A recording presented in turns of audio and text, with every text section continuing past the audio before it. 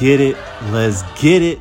Let's get it. It's your boy Sully on the Excuse Me podcast, Maximize the Moment podcast, Let's Build Better with God podcast. And you may hear a little raspiness in my voice during this podcast because I am getting over COVID-19. I'm getting over not feeling well. And I am grateful for that. And although I'm not stoked about COVID-19, I am stoked that going through the healing process, going through the process directly relates to the process that I'm going to talk about today.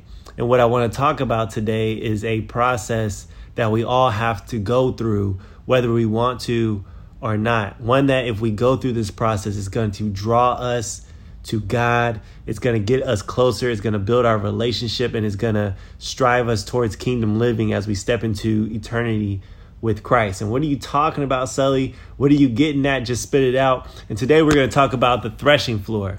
The threshing floor is a flat circular surface. It's usually smooth, which is used during the harvest of grains. This space was used way before equipment and machinery was invented. It was used to separate the grains from the chaff by manual separation. Usually the animals crush and break the sheaves of grain on the threshing floor, or people would manually use sticks to break apart the sheaves. And as a result, the grains would be separated. They would be separated from the husks. The final separation would be done by tossing the grains upwind, thereby finally separating those with still husks and those that are edible, a process that's called winnowing. The threshing floor is something that is a very, very common throughout the biblical times, whether you've heard it in the Old Testament used a lot, whether you've heard it in the New Testament, whether you've heard it just listening in church. It was a significant part of the harvest, and at times even highlighted as a landmark in the Bible. You got to remember that these people often made their livings around agricultural type things. And so when we're talking about threshing floor, it was a mechanism by which they lived their lives around as to get the profits and to make a living and put food on their tables. And we look at Genesis 50 and we see that Joseph, he lamented over his father. He was mourning over his father who had passed away in Genesis 50:10. Then they came to the threshing floor. Then they came to the threshing floor of Atad, which is beyond the Jordan, and they mourned there with great and very solemn lamentation. He observed 7 days of mourning for his father. And then if we go to Judges, we see Gideon.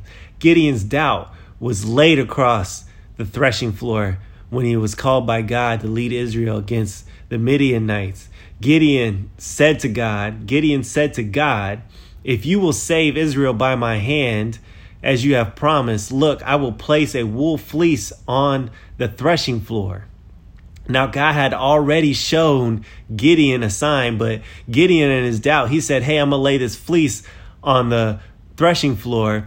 And if there is only dew on the fleece and all the ground around it is dry, then I will know that you will save Israel by my hand, as you said. And that is what happened. Gideon rose early the next day and he squeezed the fleece and wrung out the dew, a whole bowl full of water. The love of Boaz and Ruth was secured. It was locked in on the threshing floor, a romance that continued the lineage of David and later going to Christ. It is the threshing floor that John uses in prophesying and addressing the crowd in preparation for Christ who is to come in Luke 3 and Matthew 3. And Luke 3:15 says this, the people were waiting expectantly. They're waiting expectantly, and we're all wondering in their hearts if John might possibly be the Messiah. John answered them all, I baptize you with water, but one who is more powerful than I will come, the straps of whose sandals I am not worthy to untie. He will baptize you with the Holy Spirit and fire. His winnowing fork is in his hand to clear the threshing floor and to gather the wheat in his barn, but he will burn up the chaff with unquenchable fire. The threshing floor can be an obvious indication of abundance. Walking upon someone's threshing floor with stacks of grain is an indication that there is a harvest. There is plentiful in that region. The threshing floor is a place of separation, separating from what is needed and what is discarded. The process is used figuratively to describe God's separation, the final judgment of those people that belong to him, that are going to his barn, that belong to him, and those who will spend eternity in hell, separated from God's love. The threshing floor is such a significance, it cannot be overstated, because here is where I want to challenge you today. What are you casting down on the threshing floor? It is on the threshing floor before God daily that I am casting my worries. I'm casting my anxieties, my stresses, and things that I deem good, the things that I deem bad, the things that I deem ugly, and trusting him with all that I am to help me sift through it all. Sifting through the tares in my life, sifting through the weeds in my life, sifting through the wickedness that might be in my heart, sifting through the nature of who I am to be more like the I am, to be more like Christ who has called me to him.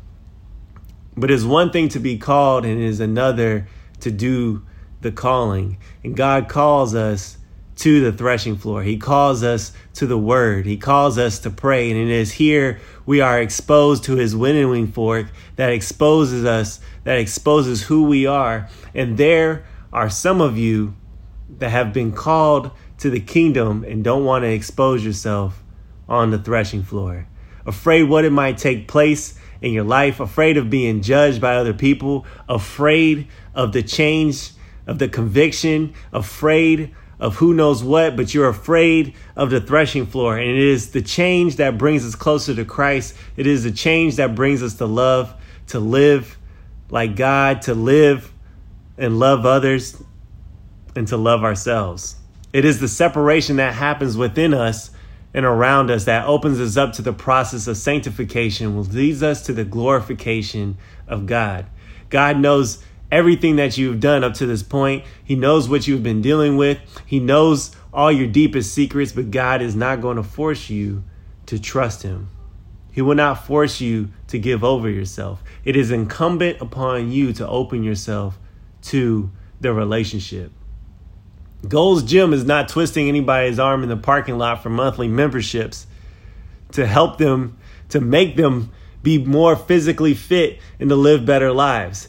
God's not going to force you to pray. He's not going to force you to worship or read the Bible. But in this crude analogy, the more I expose myself to healthy food options, the more I expose myself to the fitness process, the more I separate myself from the things that are not conducive to my well-being from a health lens. The more I immerse myself in the things of my Father's business, the more God will shape me. He will mold me and take me through the appropriate processes and people that are in line with God and what he has called for my life and for others as well.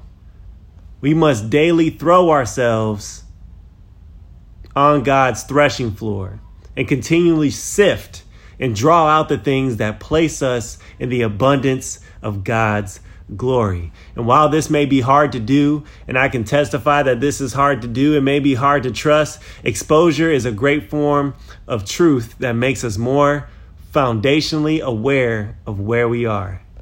And once you know where you are, you can get a good grasp of where you want to go, of where we need to go. And I will always go to the place I know my purpose was designed with a specific intent in mind, and that will always be in Christ. The truth by definition is exclusive. You've heard me say it before. Christ being truth, I would trade all that I am to be the truth of all that I can possibly be. Most people are brought to faith in Christ, not by argument, but by exposure to him. And my only prayer is that you truly expose yourself to him and lay yourself on the threshing floor and watch how much your life will change.